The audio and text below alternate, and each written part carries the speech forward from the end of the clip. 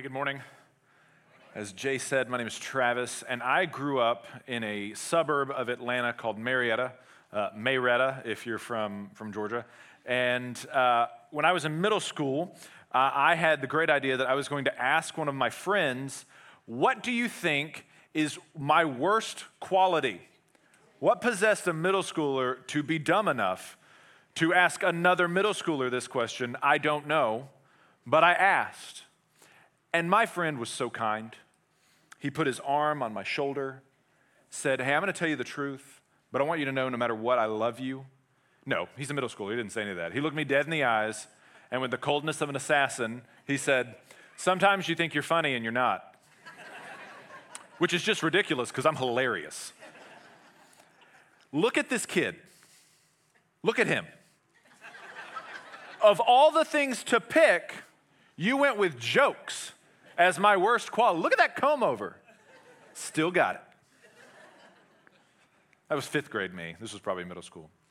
But my question is this. Do you have a friend in your life that you feel comfortable enough asking a question like that? Hey, what do you think is one of my worst qualities? Like, what's something that trips me up? What's something that's a danger to me and to other people?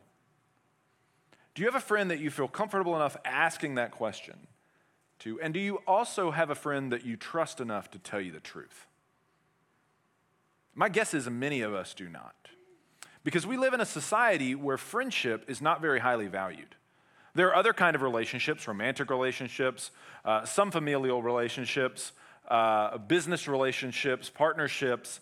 Those are valued. But friendships, not really.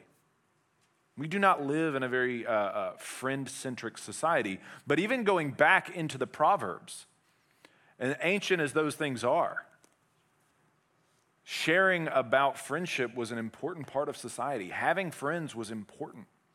And my guess is that many of us don't have close friends. And if we do, they're friends that have been around for a long time but aren't maybe a part of our life as much as we want to. I fall into that, having, again, moved from Atlanta. So today I want us to talk about what does biblical friendship look like, and probably more importantly, is I want us to look at the kind of person you should be looking for in friends, but also at the same time taking those same qualities that we're going to look at and saying, what kind of a person do I need to be so that I'm the kind of friend that people need? So they're going to be the same things. We're just going to apply them to other people and to ourselves. We're in Proverbs chapter 27, verses 1 to 10. I'm not going to look at the whole chapter. And we're going to skip verse 7 just for the sake of time. But I want to say three qualities of friends that these Proverbs are going to show us. They're honest, they hold back, and they're helpful. They're honest, they hold back, and they're helpful. So let's talk about good friends are honest. Verse 1 of chapter 27. Do not boast about tomorrow, for you do not know what a day may bring. Let another praise you, and not your own mouth, a stranger, and not your own lips. So these are proverbs that were collected from Solomon and organized into a manual of friendship during the reign of King Hezekiah. And so what they've done is this is the ABCs of friendship. Now we know that because the proverbs are organized 1 through 21. Each proverb, each couplet starts with a letter of the Hebrew alphabet, and it goes sequentially. Okay? So this is a manual. It's a basics. It's the ABCs of friendship. And the first thing that they talk about, the first thing that Solomon tells you is, do not boast about tomorrow, which is kind of a strange thing to think about. Like, boast about tomorrow. What does that have to do with being a friend? And then you look at verse 2, and it talks about, hey, no, you need praise from another person. How are those related? Well, think about the way that we talk about tomorrow. Think about your plans for what you're going to do this week. The bulk of what you're going to try to do, and circumstances may interfere with this, is you are going to try to maximize the things that play to your strengths, that are the most comfortable and the most enjoyable for you to do, and you're going to minimize the things that are weaknesses, that are uncomfortable, and that you don't really want to do. That's your plan. Now, again, it might not work out that way, but we assess ourselves and we plan a course for our future, okay? I am not an astronaut. You know why? I can't do math. Now, if you want the history of astronomy, sure, I can chime in a little bit there, but that's not going to get me to the moon and back, right? I'm not going to have Indian food this week. You know why? I don't like it. Sorry, I just don't. You all know what I'm probably going to decide to eat this week because you've heard me before. It's probably going to be a meat. It's probably a chicken. And it probably has red lettering on the outside of the restaurant. We plan to our strengths. We praise ourselves, right? And then we try to find ways to accentuate those good qualities of ourselves. And what Solomon is saying here is, hey, that's not super helpful for you. That's going to lead you to a misguided life. You need a friend who's going to come alongside you and offer honest praise into your life. You need somebody that's going to come alongside you and speak the truth of who you really are. They're going to accentuate good qualities to you, right? You want friends, and you want to be a friend who praises other people. Anybody remember the show Man vs. Wild with Bear Grylls, right? What a great name. That's his real name. I don't know if Bear's a nickname or not, but he had awesome parents. Bear Grylls, it wound up kind of being staged, I think, but he would drop into like some kind of wilderness environment, and then he would find his way out, and he'd show you how to survive as you were navigating your way out.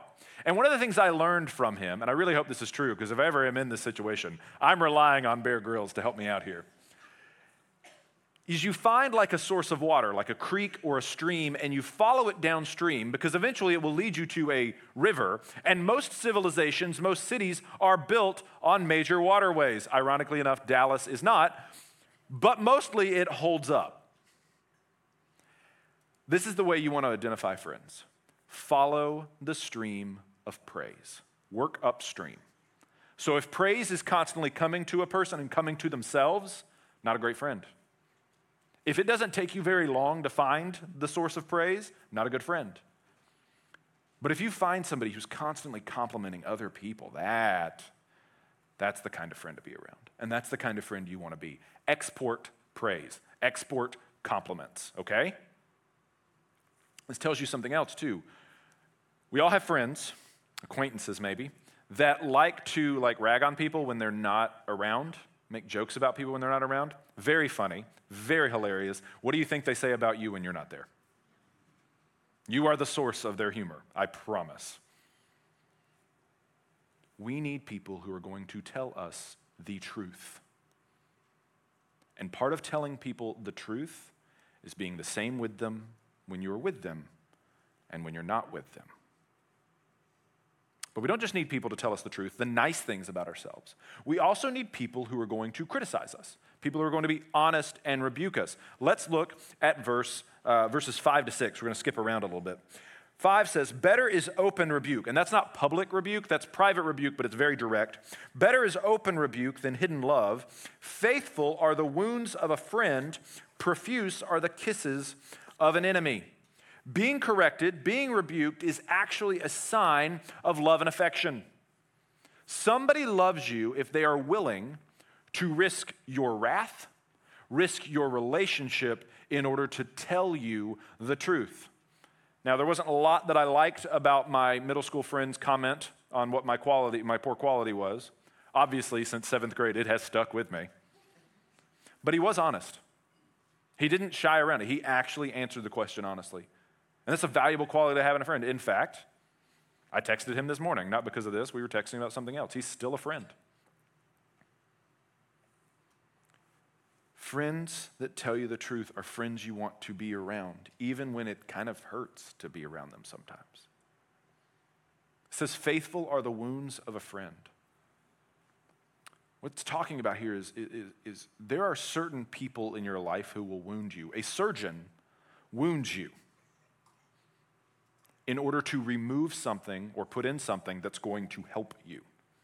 An assailant wounds you in order to hurt you, and that's the difference. You need to surround yourself, have friends that are willing to surgically remove the things in your life that are doing you harm. But many of us surround ourselves with assailants, people that are just willy-nilly cutting around, right? And it also talks about, interestingly enough, some things about enemies that you wouldn't think about. It says, better is open rebuke than hidden love. Faithful are the wounds of a friend. Profuse are the kisses of an enemy. Unfortunately, our enemies are not always so kind as to declare themselves openly that they don't like us, or to declare openly that they're not working in our best interests. Sometimes they flatter us. Sometimes they praise us. Sometimes they lie to us. And sometimes we have people in our lives who are actually not trying to be our enemies. They're not. They're people pleasers. They're people who like to just be nice. And they genuinely think, oh, they're just doing you a favor. They're not telling you anything bad about yourself. They are doing you immeasurable amounts of harm. Now, I don't think this should be everybody in your life. Not everybody should be just throwing rebukes into your life. But close friends, of which you should probably have just a few, should have open range to just be like, hey, I'm seeing this in your life. Acquaintances, don't be the kind of person that's just dropping grenades into relationships. That's not good. In so many ways, we are conditioned to reject this biblical idea of friendship, of honesty in praise and honesty in rebuke, because we are taught two things. One, to avidly praise ourselves, right? Curating our social media accounts. How many times have you been with somebody else, been with another person, you snap a picture of them and they look at it and they're like, oh, don't post that. Or don't tag me in that, I don't look good. Right? We're curating an image of ourselves out to the world, right? We pretty much are the ones who praise ourselves. We're the ones who say, this is what I like, this is what I don't like. It's all about us. At the same time, we're taught that people that don't affirm us, that rebuke us, aren't actually working for us. They're not working with us. They don't have our best interest at heart. We want to be with people who are going to say, yeah, absolutely, go do that. Follow your heart's desire. Do what you feel like doing. And the Bible would say those are bad friends. And to be that is a bad friend. It's not somebody worth being a friend with. Now, doesn't mean you can't be around them. Doesn't mean you can't be an acquaintance. We're talking about friendship here. We're talking about somebody that you invite. They have open access to your life. There are no boundaries. That should be a small circle, but it should be an intimate one. So what are we to do? What are we to do now that we live in a culture that works so much against friendship? It's not conducive to friendship. We need to do two things. One, we need to recognize that we have an addiction. And our addiction is to this constant battle of curating this image of ourselves and minimizing the rebuke that we feel from other people, ditching people when they criticize us. We are addicted to praise. We're addicted to feeling good about ourselves, and that is perfectly natural. And I'm not talking about like self-esteem or anything like that. I am talking about this constant drip that we have in our life. We receive so much self-praise that when we actually get praise from somebody else, it matters so much less. It's watered down. So we need to recognize that we're addicted to it. And the second thing we need to do is detox, right? When you're addicted to something, if you want to get off, you detox. And the way you do this is by every thought that you have about yourself. Remember that the verse, and it's escaping me now. Take your thoughts captive, right? The way you do this is every time you have a thought about yourself, compare it to the gospel. Compare it to Christ. So if you have a really good thought about yourself, like this week I had something really, I did something and I was really pleased with how it went. And so what I didn't do initially, but then what I after doing the sermon, I kind of looked at it and was like, Lord, thank you for giving me the opportunity to do this. Thank you for gifting me in such a way that I was able to do this. Take whatever you think about yourself, whatever qualities you like about yourself, whatever things you're proud of, and turn it as an opportunity to praise or thanksgiving. Again, export praise. So be happy with yourself, sure. Be glad you did something, sure. But then turn it as an opportunity to praise God or to thank somebody else. Acknowledge somebody else's contribution to it. Export praise. But we also need to recognize when we fail, when we mess up, we also need to think about hold that up to Christ as well. Jesus, I screwed up again. Same sin, same day, messed up again. Or I tripped and I fell, and it's not a sin, it's just embarrassing, but I'm embarrassed. That's when you turn to the Lord and you say, Lord, I need you to bind me up. I need you to hold me. I need you to make me whole. The reason why you do this, the reason why we hold our thoughts up against what Jesus' thoughts are about us, is because he thought enough about you to die for you. He loves you enough that he gave up his life for you. And because he did that, we can trust his thoughts about us. I don't die for somebody that I'm just like, they're okay. Right? He's in love with you. He loves you so much. And because of that, he died for you. And if you, whatever praise you have of yourself will never be higher than that praise, than that kind of affirmation. And whatever negative thoughts you have about yourself will never, ever invalidate that highest of praise. So trust him with your view of yourself. Let him speak into your life, and let him speak into your life through other people. Jesus is honest like that. But just because we have honest friends doesn't mean we should just invite rapid fire rebuke. Somebody that's just happy dropping grenades into your life is not a great person. So we want a friend that's honest, but we also want friends that are able to hold back. They're able to hold back. Let's look at verse 3 and 4. A stone is heavy and sand is weighty, but a fool's provocation is heavier than both. Wrath is cruel, anger is overwhelming, but who can stand before jealousy? Okay, so here Solomon is giving us things about a friend that you need to avoid. And over all these things, I would put this: avoid people who are volatile. Volatile people do not make good friends. And he gives us what I call the 4 horsemen of volatility. And they always ride together.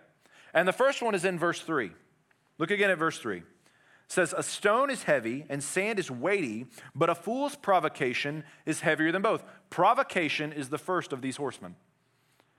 Provocation is this idea of being goaded, being poked, trying to get a rise out of you. You think about how heavy that is, how exhausting it is being around people who provoke you, right? Some people call that Thanksgiving dinner. There's a reason why we're exhausted. We made up a chemical in turkey to make you think you're tired because you ate the turkey. No, you're exhausted because you just went 15 rounds with Uncle Tom about politics. That's why you're tired. Provocative people are exhausting. And you know why they're exhausting? It's because they drag you into fights and into battles that don't need to be fought. How many of you have friends that just like to argue for the sake of arguing? How many of you have brothers or sisters or siblings that just like to debate? And you're like, oh my gosh, here they come again. Okay, here we go. Provocative people are exhausting. And that doesn't mean you can't be around them. It doesn't mean you can't hang out with them. It just means that they're not going to be great friends. The second of the 4 horsemen is wrath, right? 4, wrath is cruel. Wrath here is listed as cruelty. Now, cruelty we know is bad, but we think of cruelty as something like taking a magnifying glass and burning ants in an anthill and like, oh, that kid's messed up. Like, that's not the cruelty we're talking about here in friendship. Cruelty in friendship is ridiculing other people when they're not around. Cruelty in friendship is enjoying other people's misfortune. Cruelty in friendship, and you can see it in other people's lives. How do they treat their servers? How do they treat the people who serve them? How do they treat the people who come to their homes and work for them? Are they kind or are they cruel? Because how do you think they're going to treat you if you let them down, if you disappoint them? They may be critical, and that's fine, but they are always harsh in their critiques of other people. Thomas Paine said, "It is from the Bible that man has learned cruelty, rapine, and murder, for the belief of a cruel God makes a cruel man." Now, I would argue with Mr. Paine about his interpretation of Scripture, but he's right about something. The way you read Scripture, if you see God as a cruel God, my guess is that you have made God in your own image, and that there's a part of you that is cruel as well. And if you hang out with people who are cruel, they will make you cruel as well, because it's so intoxicating. Thirdly, they're angry. Wrath is cruel. Anger is overwhelming. This idea of being overwhelming is like the waves hitting the seashore, right? And we all have people like this. You know how waves aren't always consistent? You know, like so there's high tide, there's low tide, waves don't always hit the same spot, right, every time. Sometimes waves are tall. This is what it's like being with a friend who struggles with anger. Or somebody who doesn't struggle at all with it and just is angry, right? It's like waves crashing into you. Their day didn't go well, frustrated. Traffic was bad. This project didn't go the way it was supposed to. Kids are out of control. Boom, it's just wave after wave after wave. Frustration and irritation. And you know what you wind up doing? Whenever you're around this person, you wind up walking on eggshells. And you are so concerned about the eggshells that they've haphazardly scattered around themselves that you know what it's done to you? You become incredibly self-conscious. And when you are self-conscious, that means you're focused on yourself. Not necessarily your fault, it's a survival mechanism. But when you're focused on yourself, you know what you can't do? You can't worship. You cannot worship if you're self-focused. And so what this person has done with their anger is they've enslaved you. They've entrapped you. And again, this doesn't mean you can't be around this person. It means they are not going to be a good friend because they are not pointing you to Christ. That's what a good friend does. Fourthly, volatile friends are jealous. Wrath is cruel, anger is overwhelming, but who can stand before jealousy? The most irresistible thing of this list of 4 is jealousy. And you know why? It's so subtle. I can tell when somebody's angry. I can tell when somebody is cruel. I can tell when somebody's provocative. They really can't hide that. But if you're jealous, you can hide that. You can hide that with flattery. You can hide that with condescension. You can hide that with bullying. You can hide that in all sorts of ways. And how do you satisfy somebody who's jealous? Like, what do you do? If somebody's angry, I can kind of placate them. If somebody's cruel, I can maybe protect other people from them. If somebody's provocative, I can choose not to engage in the provocation. But if somebody's jealous, what do? If you give them what they want, they just want more. Jealousy is a scary, scary thing. It's one of the things we don't talk about very much. We don't talk about envy. We don't talk about covetousness. And you know why I think that is? Because we all struggle with it. It's kind of the whole plank and splinter in the eye thing, right? Now, where does all this come from? You want to know where these 4 horsemen, where their stable is, where they ride out from? From one place. It's called a lack of empathy. I am angry, cruel, provocative, and jealous if I can't put myself in another person's shoes. And so what you're tempted to do is be like, oh, Travis, you're right. And I appreciate that. But you're right. I'm going to just not be angry anymore. Or I'm not going to be cruel anymore. I see what you're talking about. I'm not going to do that anymore. You will fail. You might be okay for like a day or two, but you will fail. And here's why. You can't stop doing something without replacing it with something else. That's where empathy has to come in. So I had this thing happen to me, this was a while back, I guess. I told my wife one evening, I was like, hey, I'm going to go take a shower. And she was like, great, go for it. So I went and I jumped in the shower, turned on the water, and immediately, I was in there for maybe 30 seconds, and the water pressure dropped, which I know that means one thing. Somebody's running a bath. And my kids are bathed, and unless something got real weird in the 30 seconds I was in the shower, my wife's taking a bath. And I got so mad. I was like, she knows I'm in here. I told her I'm going in here. She knows what I'm doing. How could she do this to me? It's ruining my shower. Granted, it was still hot. It was fine. I was going to get clean. First world problems here. And then the Lord, in his grace, kind of got me out of myself for a second and said, Travis, is your wife the kind of person, one, who knows that the water pressure affects one of the showers? She's not aware of that, probably. That's not something she thinks about a lot. If you asked her, she would probably be like, yeah, that makes sense. She's also not the kind of person that would do that on purpose. Do you think she went into the other bathroom and was like, ha, Travis taking a shower, ruined? No. Now, would I do that? Yes. That's my game. If I stopped doing stuff like that, I would have zero personality. But not my wife. She's sweet as can be. If you've met her, you know. She doesn't do that.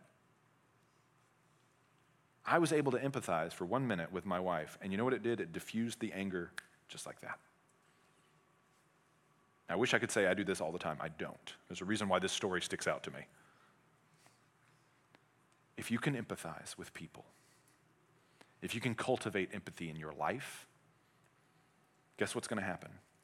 You are going to find your anger, your cruelty, your jealousy, your frustration, your provocativeness, it's going to drop way down because you're going to think what you're doing to these other people when you're in these states. It's critical. And you know why this is so critical? It's because it's what Jesus did for us. Jesus saw our condition. He saw our problem. He saw that we were objects of God's wrath. And what did he do? He came to earth and he took the punishment for us. He empathized. He put himself in our shoes, almost literally.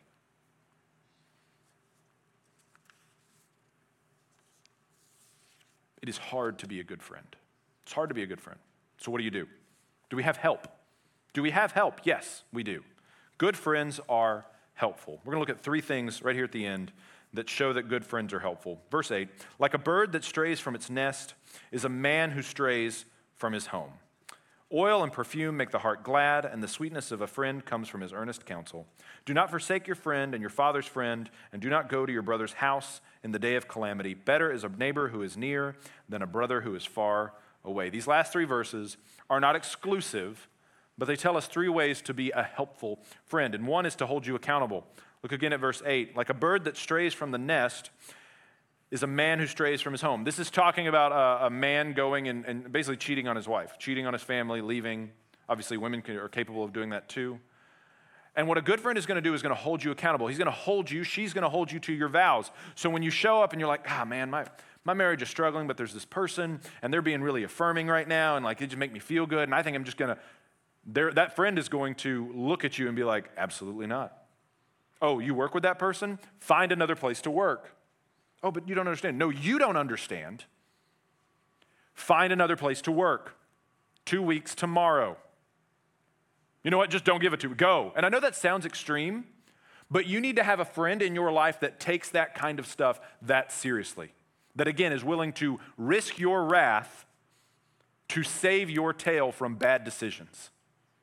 It's going to hold you accountable to your vows. When you commit to something, when you commit to the way of Christ, they're going to step in and be like, hey man, don't step off the path. Hey lady, don't step off the path. Stay on here. Stay with me. And you do the same for them. They hold you accountable. They also give you guidance. Verse 9, oil and perfume make the heart glad, and the sweetness of a friend comes from his earnest counsel. In the ancient world, oil was an essential part of life. It was an essential oil. Thank you. It was food. It was medicine. It was something that you cooked with. It was something that was fuel. It was used in religious rituals. It was used in all sorts of ways. Oil and perfume were sometimes mixed together to make a cosmetic. Basically, oil and perfume make life better. I put on deodorant, you know why? Because it makes life better. Makes it better for me, and it certainly makes it better for you. The guidance of a friend makes your life better. If we didn't have good friends to talk through our problems with, talk through our ideas with, we would make some really stupid decisions. They make life better. Have friends that'll guide you. Friends come when needed. Verse 10, do not forsake your friend and your father's friend, and do not go to your brother's house in the day of your calamity. Better is a neighbor who is near than a brother who is far away. What this is saying here is that the backbone of your relationships in the ancient world were your family. But in some cases, like Jacob and Esau, your family wouldn't live close to you. It was rare, but it happened. And so it's better to have good friends close by than it is to have family far away. And I'm guessing in our world, how many of you don't live near any family? Other than the people I live with, I don't live near any family. And so it's important for me to have friends. It's important for our family to have family friends. And I assume it's the same for you. Have friends that come when they're called, that come by when they're helpful, that volunteer to help you. Those are the kind of friends to have. That's the kind of friend to be. None of this should be a big surprise. Friends want to be helpful. I want to help my friends. But you know what you can't do? You can't solve all of your friends' problems. It is not possible. Your friends have problems that are deep down inside them that no human being can touch. And this is why we need Christ. We need a friend in Jesus. We need a friend in Christ. because he's the only one that can reach down into those dark places, reach into that stuff that we're just not, that's just bad. And we know it's bad, that darkness. Proverbs 17:17 says, a friend loves at all times, and a brother is born for adversity. This proverb is literally fulfilled in Christ. Christ loves us at all times, and he was born for our greatest adversity to take away our sin, to take away the thing that alienates us from the love of the Father, to put it on himself. Will you trust him? Will you come to him and say, hey, yes, I need a friend. If you're looking for a friend that is honest, that holds back, and that helps you, look no further than Christ. He will be honest with you, and he'll hold back. He held back the wrath of God. He held back the punishment we deserve. And he doesn't hold back his love. He comes when you need him. You know, when I asked my friend in middle school what was my worst quality, you know what he didn't do for me? He didn't tell me, he said, Travis, you're not very funny sometimes, but it's okay. We're going to get you a joke book with some jokes in it. You know what? Every time you tell a joke, it doesn't matter how bad it is, I'm going to laugh like it's the funniest thing because I love you and I'm there for you. My friend didn't do that. Again, middle school. But you know what Christ does for us? A friend loves at all times. When you are the worst version of yourself, Christ loves you. When you're that provocative, angry, cruel, jealous friend, Christ loves you. When you're not honest, when you're not helpful, Christ loves you and he died for you. And would you please take his hand of friendship that he bought on the cross for you? Put your faith in him. Trust him. And until you do, you will never be the kind of friend that God has designed you to be. And you'll never experience the kind of friendship that you ever wanted to have. Give your life to Christ. Compare your thoughts about yourself and about other people to Christ. And you will find friendship blossoming all over the place. Let's pray. Gracious God and Heavenly Father, thank you for friendship. Thank you for the gift that you said, even before the fall, even before we sinned, you said it's not good that man's alone. It's not good for us to be by ourselves. And so, Lord God, I pray that you would bring into each of our lives a friend, someone to be close by, someone to be there when we need them. And I pray that you would make us into the kinds of friends that you've called us to be. Thank you, Lord Jesus, for what you've done for us and for who you are. And it's in your name we pray. Amen.